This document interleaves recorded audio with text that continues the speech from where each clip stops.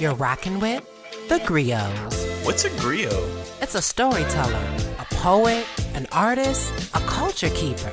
Just two success coaches sharing life lessons and offering new perspectives.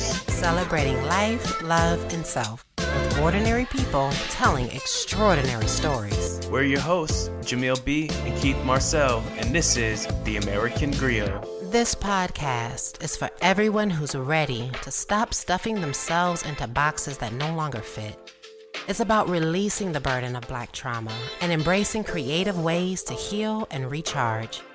You will hear real stories from real people that affirm, inspire, liberate, and restore us. Let's go straight to the floor where veteran Georgia Congressman and civil rights pioneer John Lewis is speaking.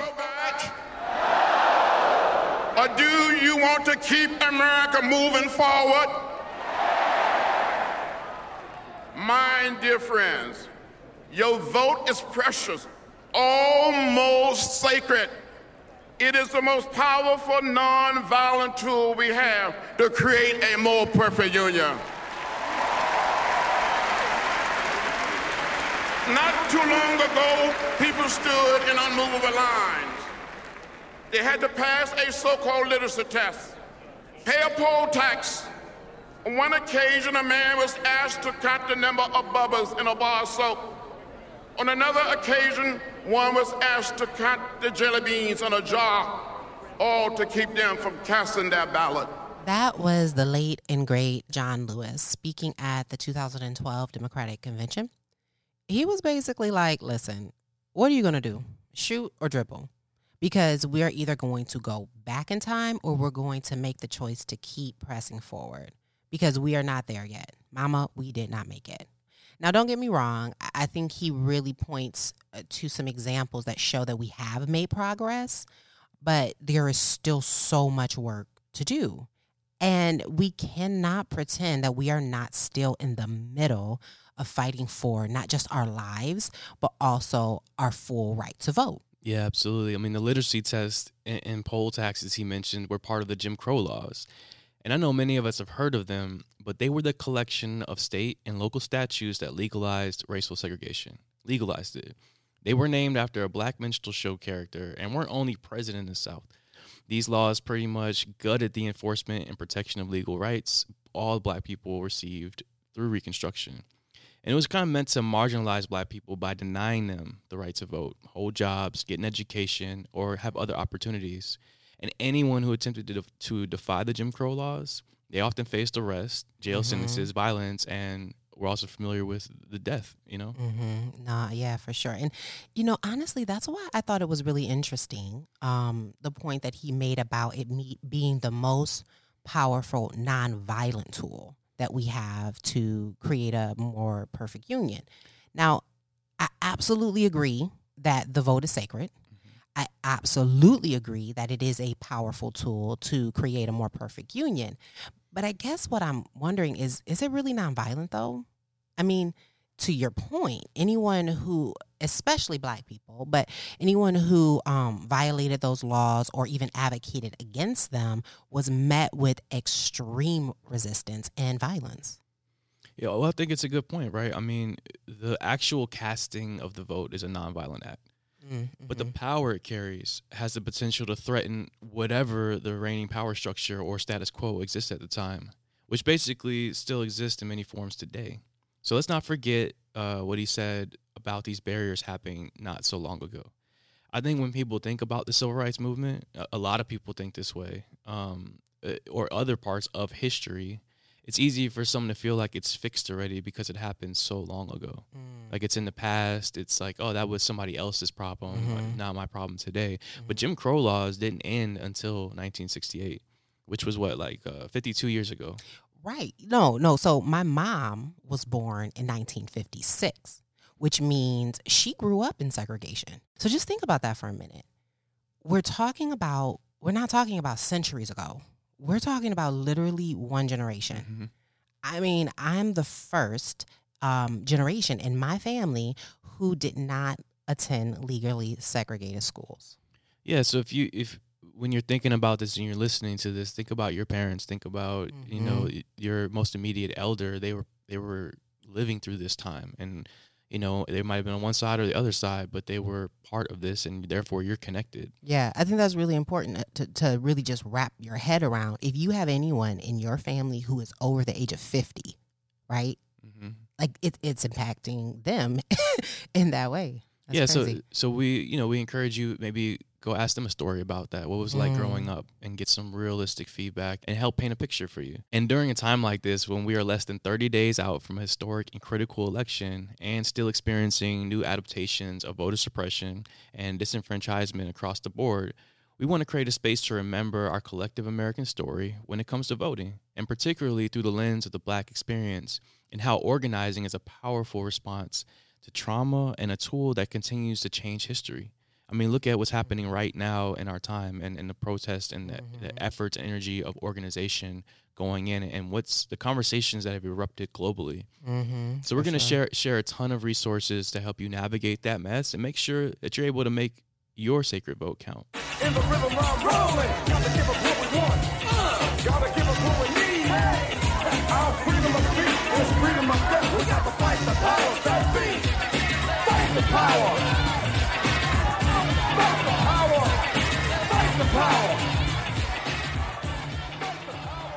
Listen, you can't tell me that anytime you hear that song, you don't think about Radio Raheem in a big boom box. Talk about wake up. Of course. And can I just say how relevant this still is? Stay woke. Hashtag stay woke. Not only is the message of the song, but even the context and when and why it was created. Because if you remember, Spike Lee created Do the Right Thing in 1989 to chronicle the racial tensions that were still happening in major cities on the heels of recent civil rights wins. And he was recently exposing a lot of the blind spots in America that we still had when it came to race and the reality of discriminatory justice. Yeah. And I actually really loved what the group's bass player had to say, Brian Hargrove, about what it really meant.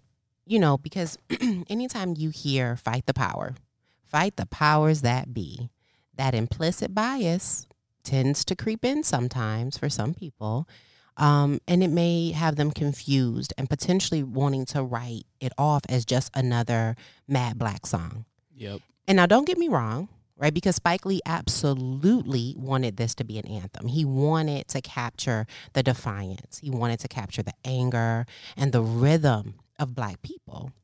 But Hargrove clarified, and he said, law enforcement is necessary. As for a species, we haven't really evolved past needing that. Fight the power is not about fighting authority. It's about fighting the abuse of power. And I think that that's really relevant because as we sit today reflecting on why we vote in the first place and the importance of civic engagement, we have to recount the American story, specifically Black people's experience with voting in America.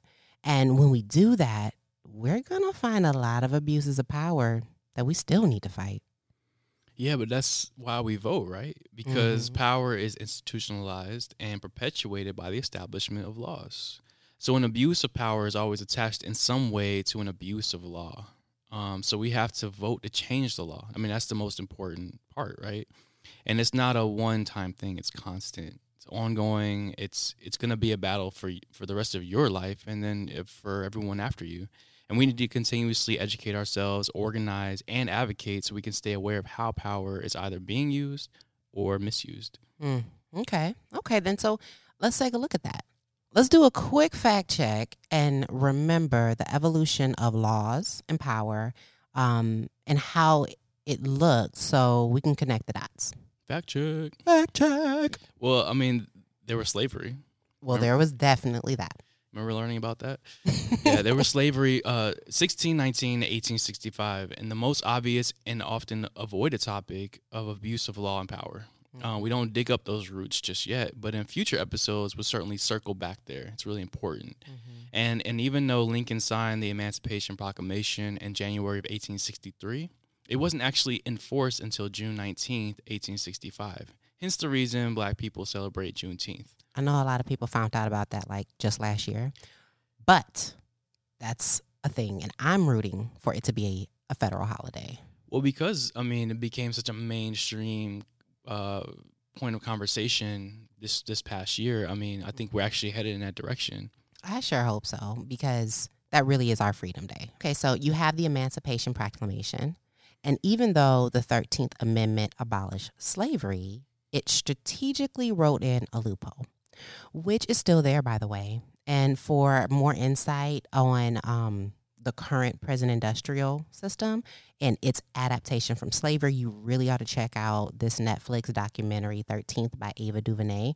I know it's not new, but it is so good, and it really just goes into detail about kind of connecting these dots. So I'm not going to dig into that right now. But that loophole, what it did was it allowed an exception for crime and convict leasing. So slavery was illegal unless you were convicted of a crime, which meant that states could lease prisoners as free labor, which many states still do, by the way, right? But back then, it also set the stage for states to start creating and enforcing these black codes. We mentioned them earlier. Jim Crow is pretty much the same thing. And essentially, it only affected black people because, ironically, white people were exempt from things like the poll tax, the literacy test, because they were grandfathered in just because. Yeah, those clauses, I mean, it's hard to imagine, right, in this particular climate of 2020, how somebody could come across and pass these kinds of laws and pass these amendments that would only benefit a certain people, and for people to be okay with that. And I mean, obviously can't speak to the state of mind or anything of that time, which wasn't that long ago, but it wasn't my time. You know, but it's just how far we've come and where we are today, and it's just so important to speak up and be paying attention to these things. And I think that's probably the biggest difference between the times right now, right? Well, I think that's something to be thought about, right? I think that where the mind was then is absolutely different from where the mind is now, because we have evolved as humans and changed.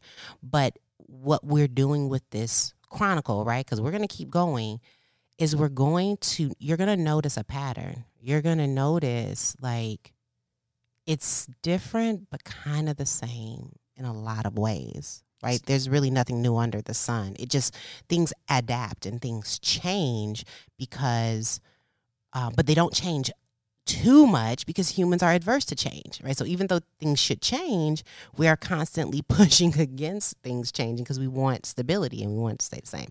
So anyway, I digress. Well, I suppose that as we move forward, we continue to get new perspective, and that allows us to take even larger steps as we go forward. So after, these grandfather clauses, then there was Reconstruction, and that started the same year. The period only lasted for 12 years, ending in 1877.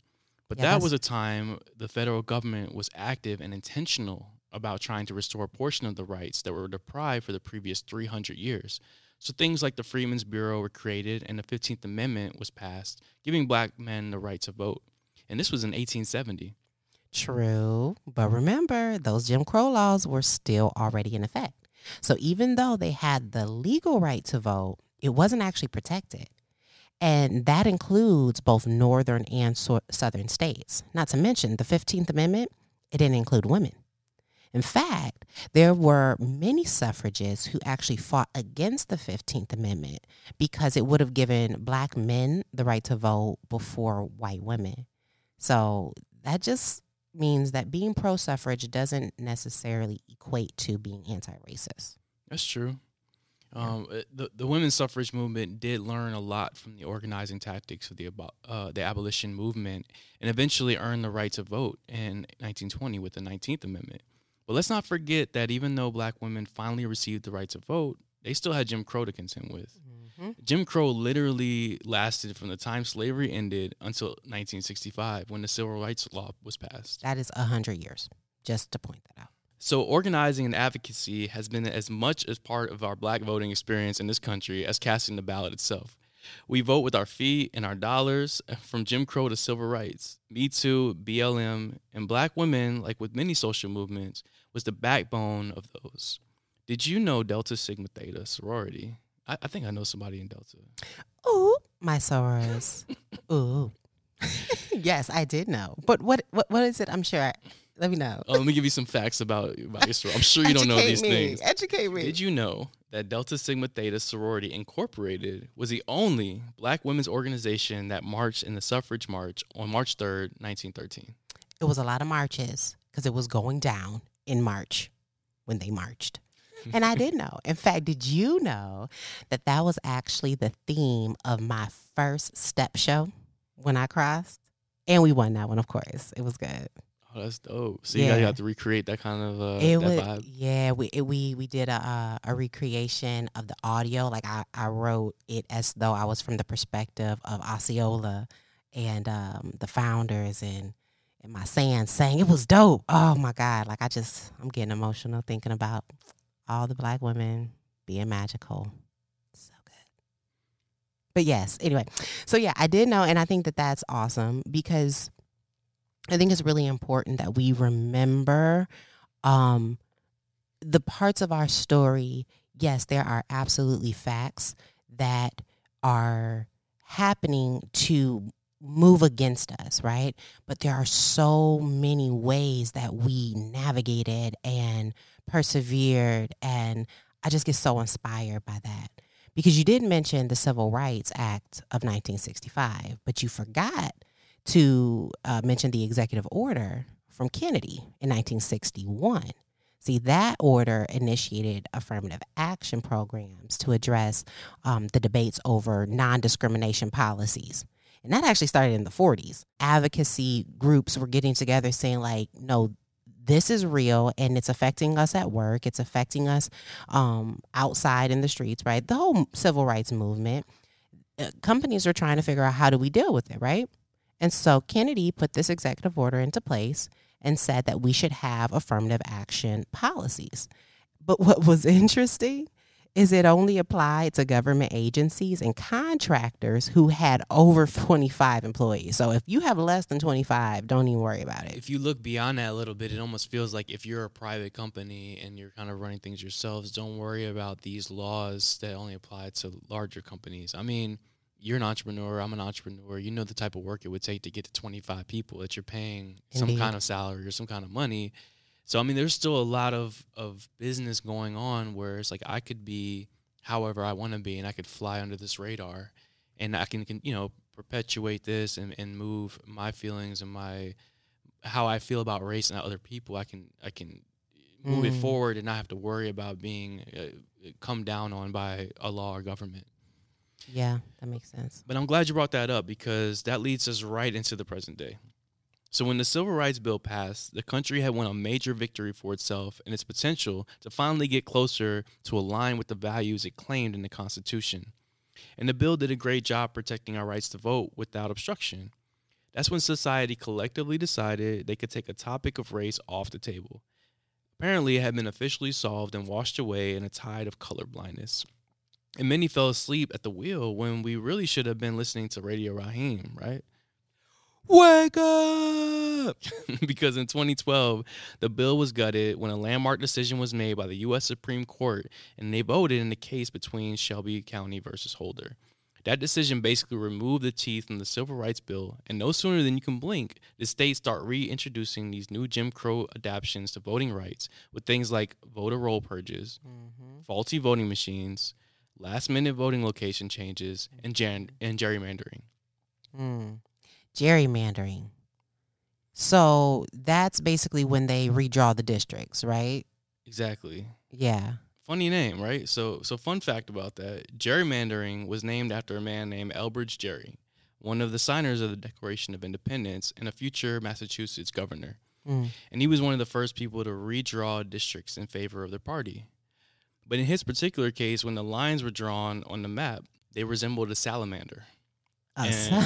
So when they redrew the maps, it looked like a salamander. And so he took his name, and I don't know if it was him. I'm not going to claim that I know, but it took Jerry and they took Mander and they put it together, and it's called gerrymandering. And it's a very serious thing, Jamil. But yeah, no, I hate all of it. I hate the name because the name is ridiculous.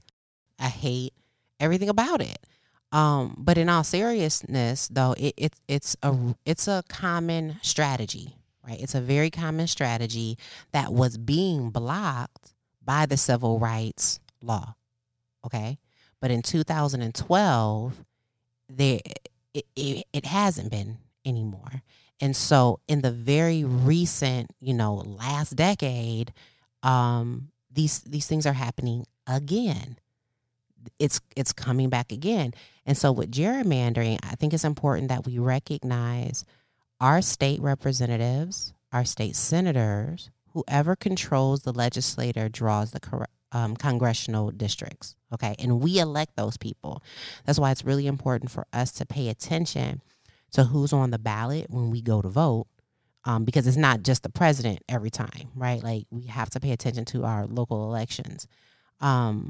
And we want to get in the practice of really kind of preparing for that, because even though it started way back in 1812, somehow it's here again in 2020.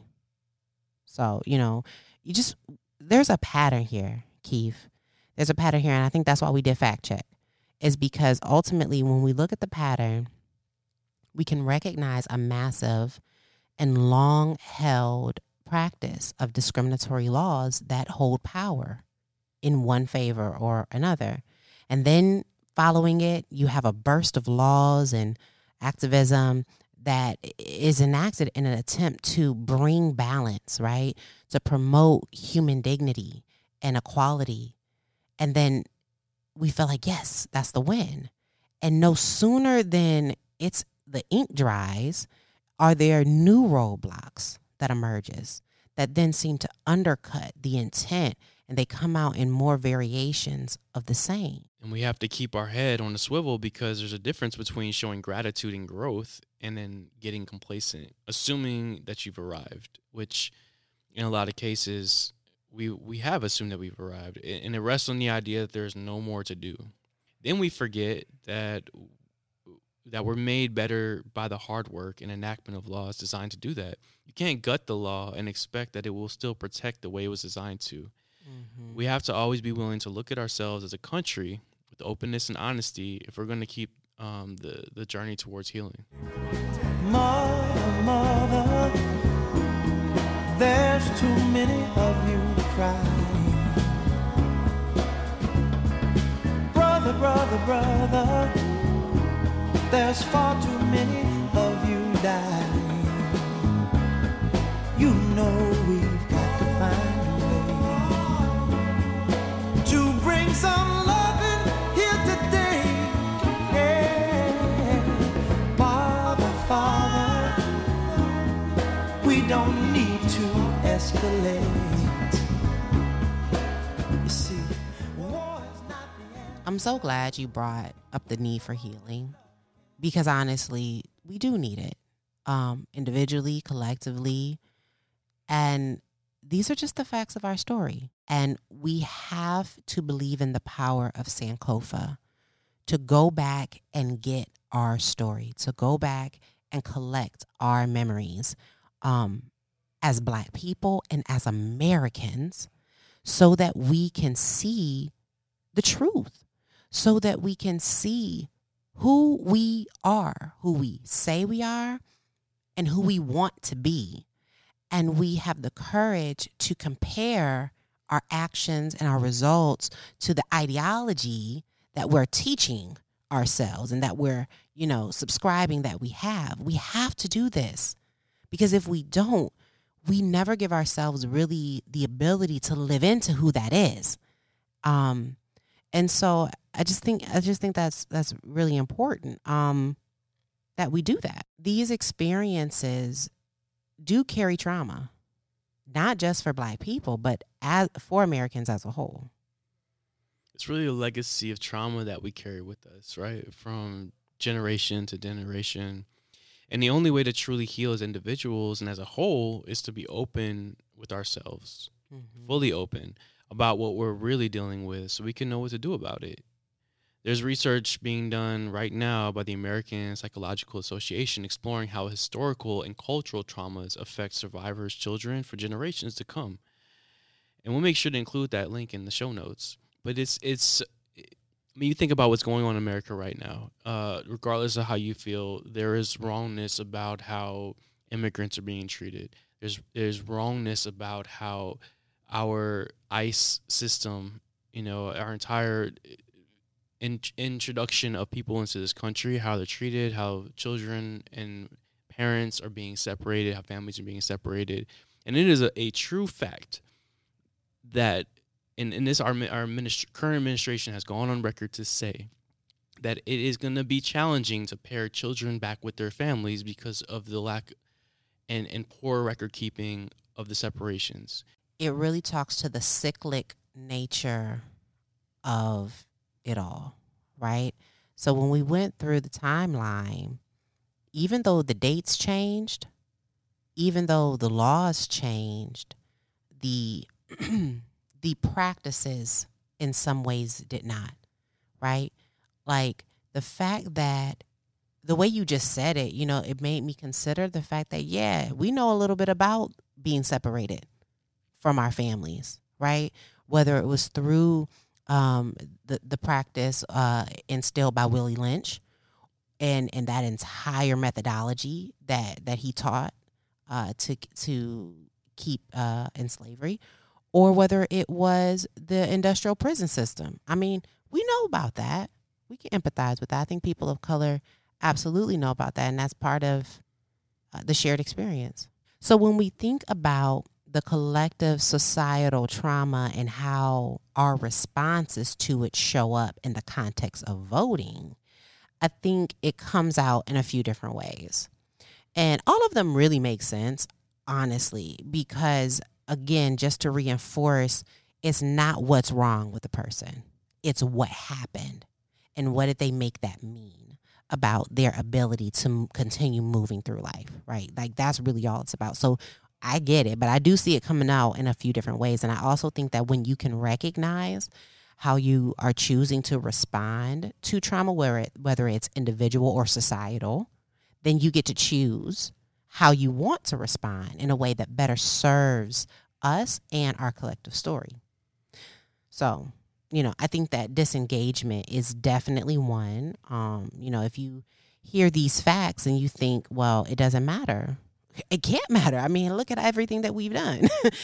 How can it matter if there's a machine working against you, And so I get that thought process and that line. But another way to look at it is look at everything that's been done, and yet we are still here, and yet we still survive, and yet we have not only gained the right to vote without first having it, but also kept it and continue to fight for it. And it brings up frustration. I understand where people will think like, well, does my vote even count? Like, is it worth it? What would you say to that, Keith, if someone asked you, does my vote count? I've had these conversations, and I absolutely think it counts. I know it does. Just maybe not in the neat way we were taught it did in elementary school. I think it really starts with understanding how the Electoral College works, because there's a lot of confusion on how the inner workings are and why it's even there. I know we left that out of the timeline, but it was created in 1788, about 77 years before emancipation. So at that point, the country was doing economically well, making tons of money off of slave labor, and was like, hey, we need to go ahead and formalize these governments and institutions of power. Let's get this paper. Let's get this paper. So the Electoral College was really a compromise that had three goals at the time. First, to protect states' rights to govern themselves. Second, to increase the independence of the executive branch. And third, to use that independence as a loophole that might limit the impact of the popular vote on federal outcomes. And as we discussed, America loves its loopholes. Yes, it does. But, I think like everything else, once the ancestors learned the system and how to leverage the rules, they were able to make it work for them, which is exactly what we can do. So individual votes absolutely count in local and state and even federal elections, to your point. In local and state elections, though, all you have is the popular vote. So it's really pretty straightforward. But when it comes to federal, that's when the Electoral College comes in, because the federal government really represents the states. It's actually a way for the states who are casting their vote in those elections, like the presidency, to determine how they should vote. So, that's really kind of what it is, right? I had it actually explained to me like this, and it was really helpful. Imagine we have an election at a high school, and we want to elect a student body president. But instead of doing a direct election, we want to organize every student by homeroom, because it's the homerooms that really represent the student's interests. So we give each homeroom an electoral vote. And no matter how big or small the margin is, that homeroom with the most votes will win.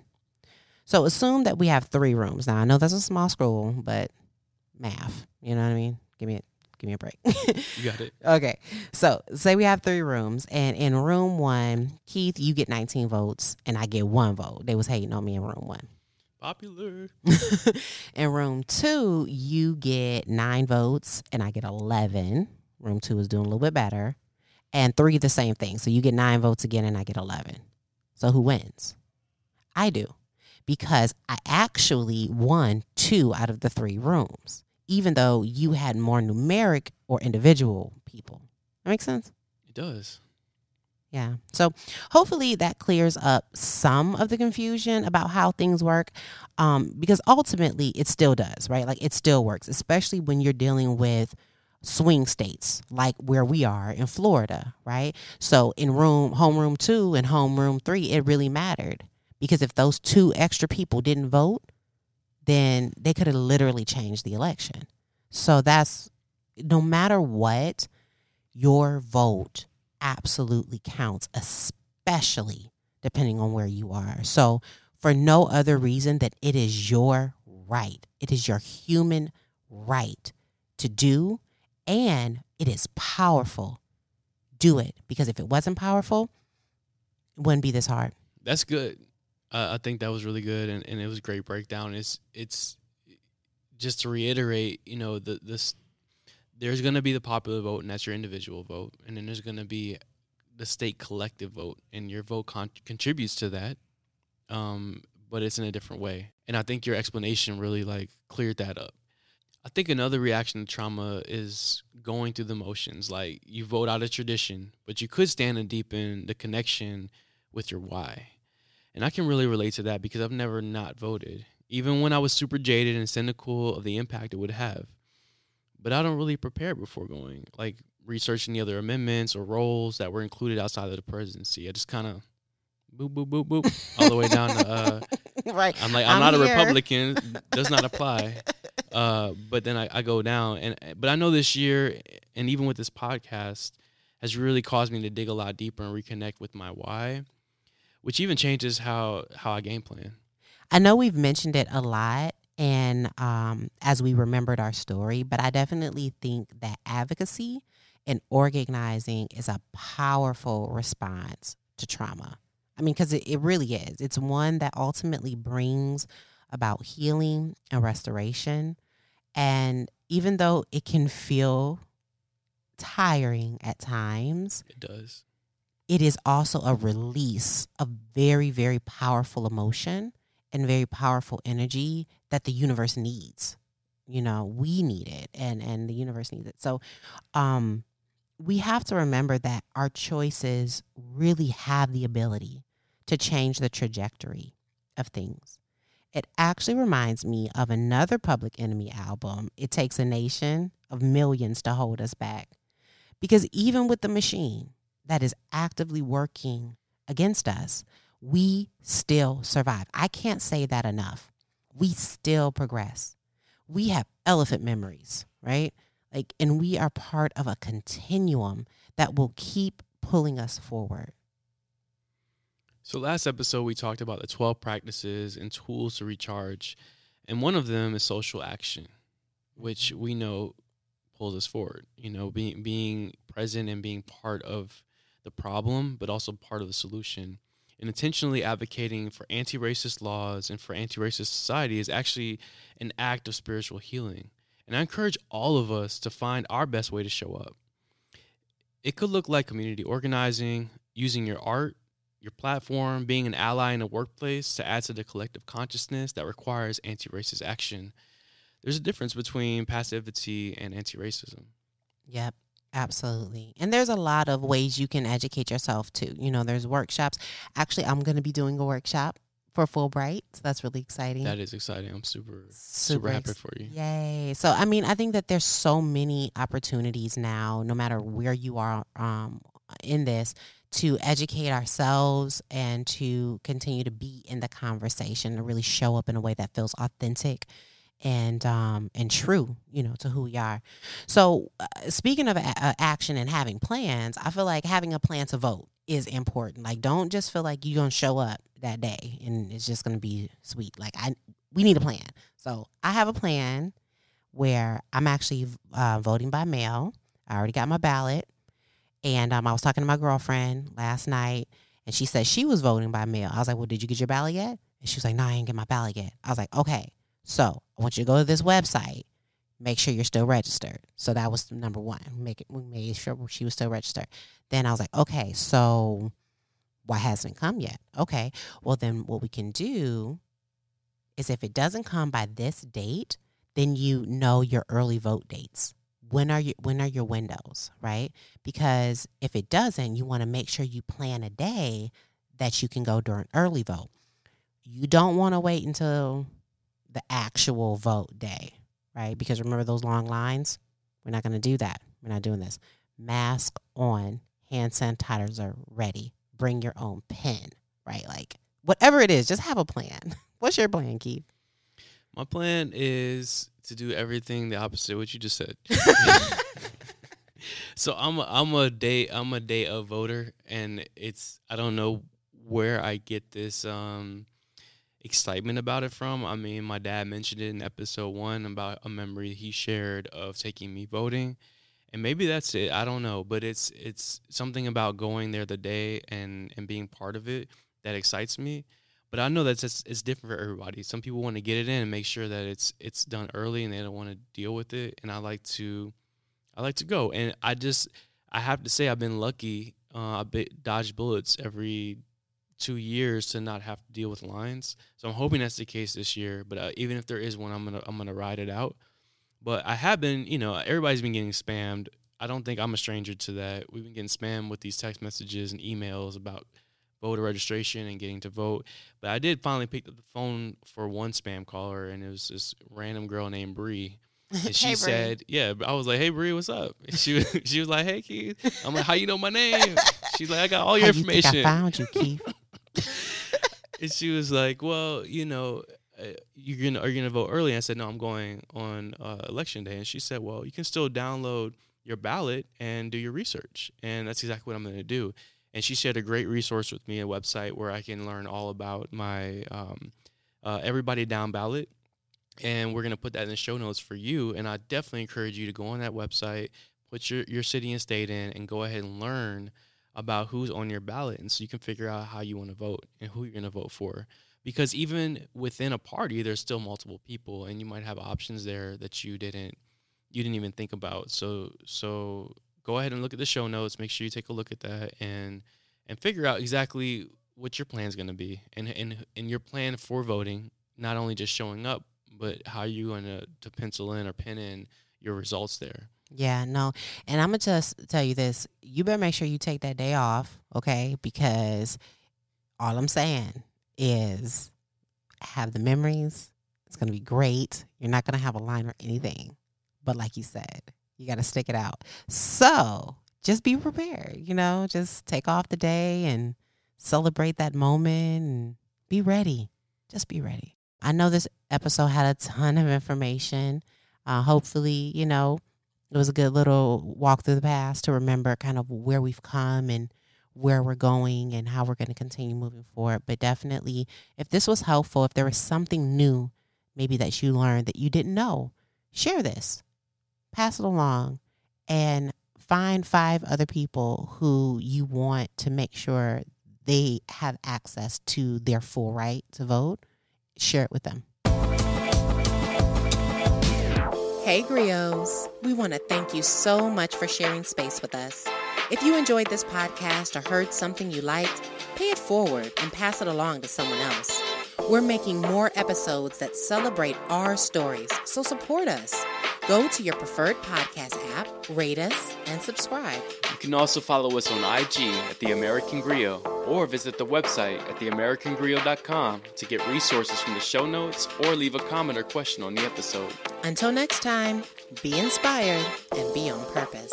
And remember to live in the now, because nothing lasts forever.